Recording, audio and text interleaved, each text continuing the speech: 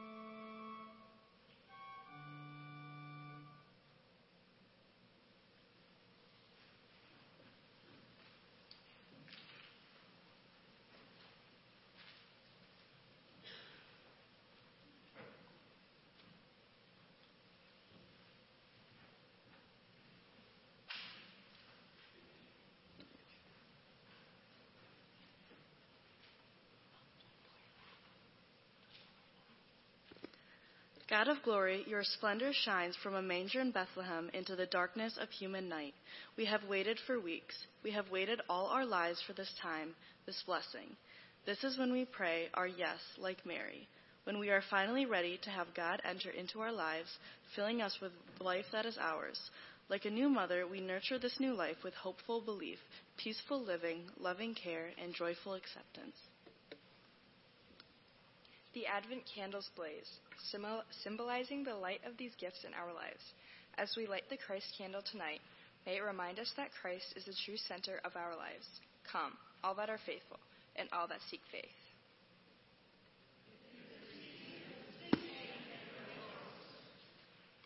Here is good news of great joy for all people.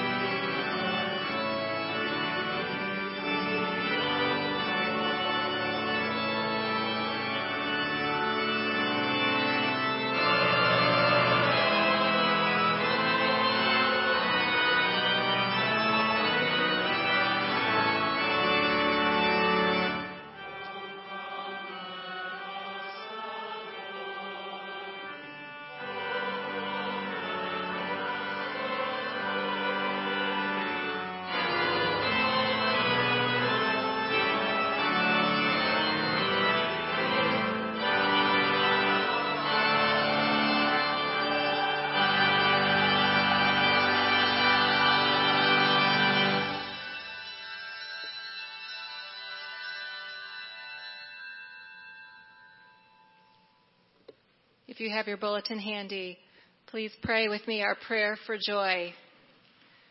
O Lord Christ, born into our world this day, bring joy to our hearts that we would make room for your grace. Place your song on our lips that we would proclaim good news for all to hear. Give clear vision all around us. Create peace among all nations, that we would dwell in harmony as brothers and sisters. Grant hope to our souls. We receive you now, who comes to us as purest love, in awe and wonder. Amen.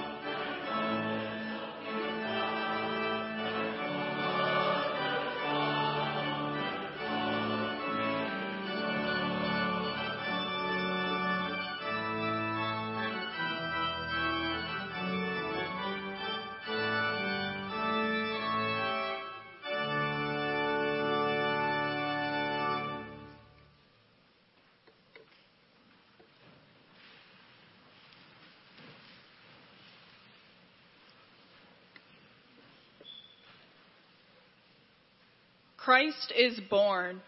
He is born to us. He is born today. For Christmas is not merely a day like every other day. It is a day made holy and special by sacred mystery. It is not merely another day in the weary round of time. Today, eternity enters into time, and time, sanctified, is caught up into eternity. Today, Christ, the eternal Word of the Father, who was in the beginning with the Father, in whom all things were made, by whom all things consist, enters into the world which he created in order to reclaim souls who had forgotten their identity. Therefore, the Church exults as the angels come down to announce not merely an old thing which happened long ago, but a new thing which happens today.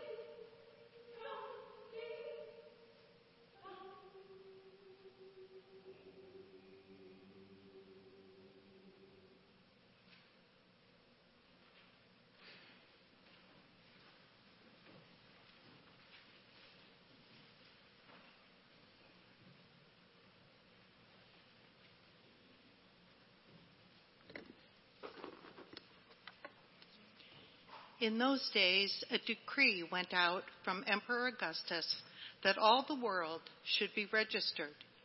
This was the first registration and was taken while Quirinius was governor of Syria. All went to their towns to be registered. Joseph also went from the town of Nazareth in Galilee to Judea, to the city of David called Bethlehem, because he was descended from the house and family of David. He went to be registered with Mary, to whom he was engaged, and who was expecting a child.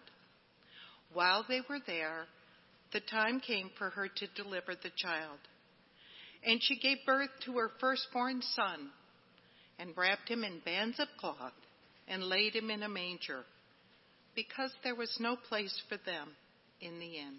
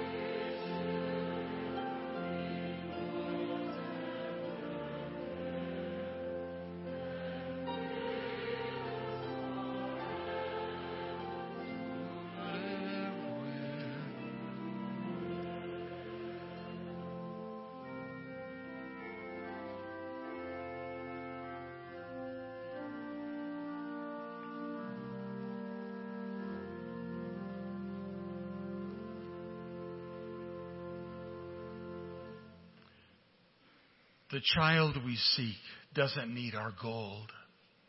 On love alone, he will build his kingdom.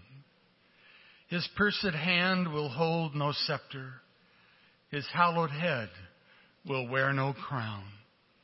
His might will not be built on your toil. Swifter than lightning, he will soon walk among us. He will bring us new life and receive our death. And the keys to his city belong to the poor.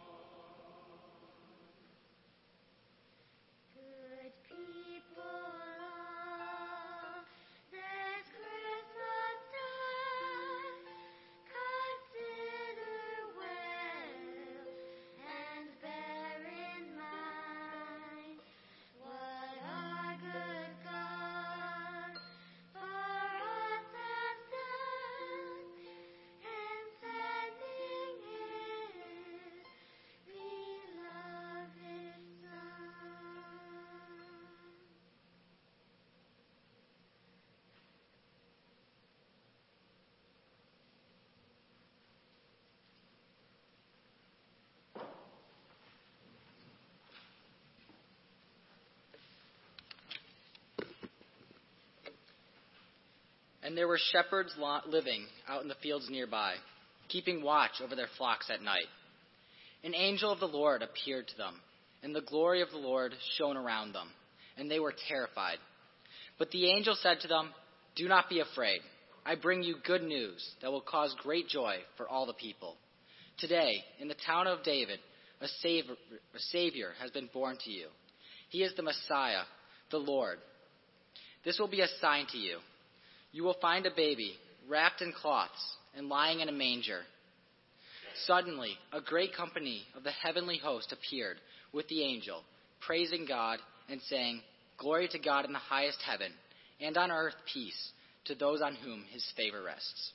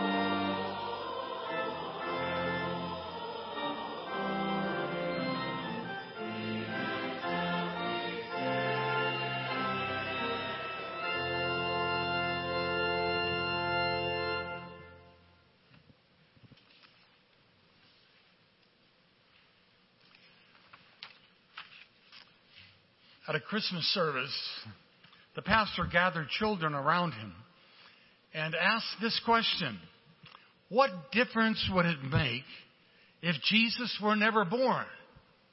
And expecting answers like, there'd be no presents, no Christmas tree, no Christmas Eve dinners. He didn't get that. Instead, a young boy piped up, "You would be unemployed." Well, tonight we are here with good news of great joy. He was born. And that message was first heard by the almost unemployed of the first century, shepherds living out in the fields, the bottom rung of the social ladder of that day. Now, these shepherds, they had no relation to Mary or Joseph or the baby, but they and we were invited in to the greatest of all mysteries. Theologians put a word on it. They call it incarnation. God, the Creator, becoming flesh and blood. Now, I don't know what the shepherds thought that night, But we do know that they told everyone that would listen what had happened, what they had seen and heard. So it says in verse 17 of Luke 2. And the story of tonight, it's been told again and again and again for over 2,000 years. We've heard it tonight in music and in reading. You've heard it, well, most of your life, if not all of your life. Tonight, I want to tell you how one of my favorite storytellers told this incredible story. The storyteller was a man by the name of C.S. Lewis, born way back in the year 1898. He didn't accept this Christmas story until he was about 33 years of age, and by then teaching at Oxford University in England. But when he said yes to the story of incarnation, he began to write about it in lots of different ways. He was a master storyteller, a great, great writer. He wrote learned theological books. He wrote poetry. He wrote analyzing how other writers wrote through history. He wrote science fiction. He wrote children's books that are still alive today, like the Chronicles of Narnia and others. Well, a number of years after he accepted this story and thought about it and pondered it, he wrote a theological work called simply Miracles. And tucked away in the middle of that rather small book is a chapter called The Grand Miracle. C.S. Lewis thought that the greatest of all miracles, the grand miracle, was not the story of raising Lazarus from the dead, as great and incredible as that was. It wasn't the feeding of the 5,000. It wasn't turning water into wine. It was the incarnation. That God would become a human being. He said, if this is true, all of the other miracles fall into place. Now, this is the way he described the story in just these few words. In the Christian story, God descends to reascend. He comes down from the heights of absolute being into time and space, down into humanity, down further still, down into the very roots and seabed of the nature that He created. But He goes down to come up again and bring the whole ruined world up with Him. So that's the theological statement. Now Lewis, who could do it, well, like few others, he paints a picture for us and asks us to see it. He says, one may think of a diver first reducing himself to nakedness, the humility of it all, then glancing in midair, then gone with a splash, vanished, rushing down through green and warm water, down into black and cold water, down through increasing pressure into the death-like region of ooze and slime and old decay. Picture that. Down to the very dregs of it all. Then back up again. Back to color and light, his lungs almost bursting, till suddenly he breaks the surface again, holding in his hand the dripping, precious thing he went down to recover. That's his description of you and me. The dripping, precious thing that he came from above and went down into the ooze and slime and old pagaie to recover. Have you ever thought of yourself as a dripping, precious thing? Well, think about it. I think that's an accurate picture of why all of this happened. One last statement from Lewis. He, the diver, and it, the dripping, precious thing, you, me. They're both colored now. They both have life now that they have come up into the light. Down below, where it lay colorless in the dark, he lost his color too. He died too, so that he might rescue us and bring us to life. Think about it. Let your whole being be swallowed up by this astonishing truth. Glory to God in the highest. Unto you is born this day a Savior, who is Christ the Lord. Hear this. The one who made you knows you, loves you, came down to find you, and that one holds you in his hand. Glory to God in the highest. Amen.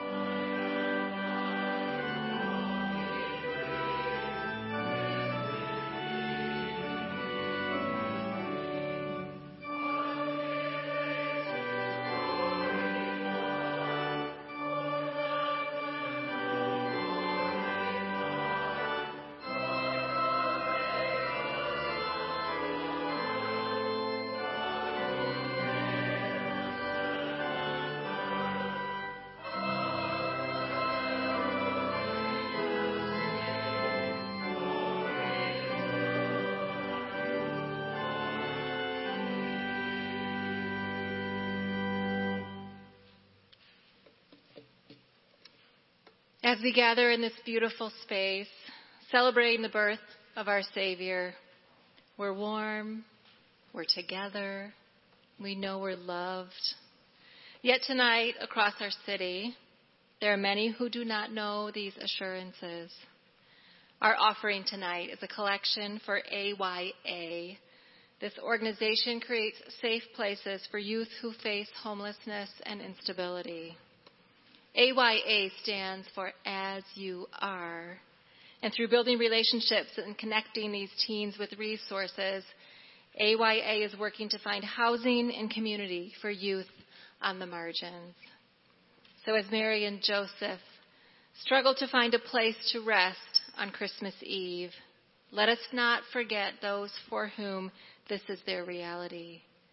So we can do so by generously giving to this worthy organization. The ushers will now come forward. Thank you.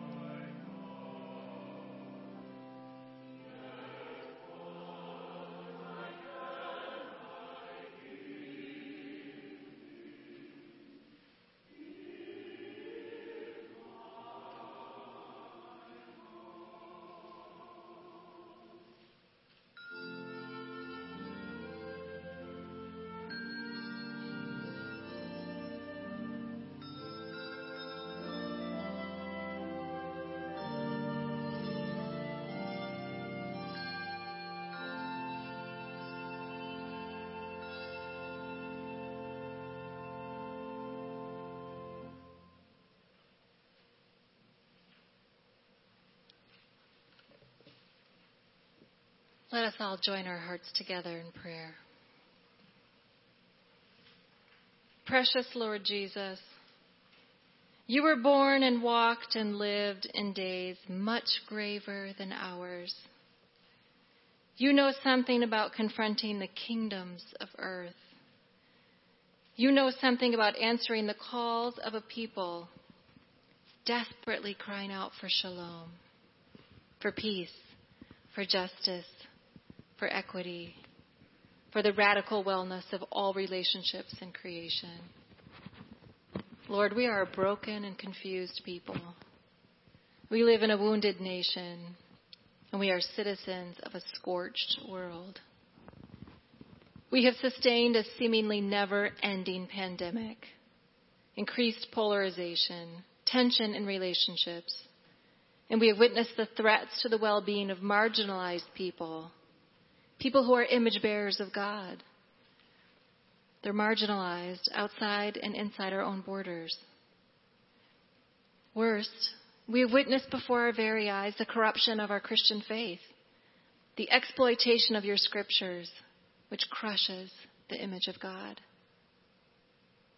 Lord Christ, please stand with us as you stood with a displaced and tender new family, Joseph, Mary, and Jesus. God, comfort and gird us for the long journey ahead. Use this time to deepen your church's discipleship, to teach us not to rely on the power of empire to bring your kingdom to earth, but make us creative in our resistance to injustice. Oh, and Lord, fill us with love, fill us with laughter, with joy, with life. Help us not to grow weary in doing good. And give us glimpses of your shalom in the days to come. Show us your power by shining your light into our darkness. Show us the power of your voice. You speak and chaos is halted in its tracks. You confront the kingdoms of humanity and call forth the image of God in us, your people. May you call us forth to exercise stewardship of the world. Empower each of us to see and connect with each other. Heal us, Lord. Connect us, Lord. And give us courage. And help us to understand that embracing truth through faith takes enormous work. So empower us to walk forward in belief that transformation is possible. And in the belief that through you and with you, your kingdom will be reestablished in us. Oh, heaven's child, we are changed in you. I am changed in you. In the precious and holy name of Jesus we pray. Amen.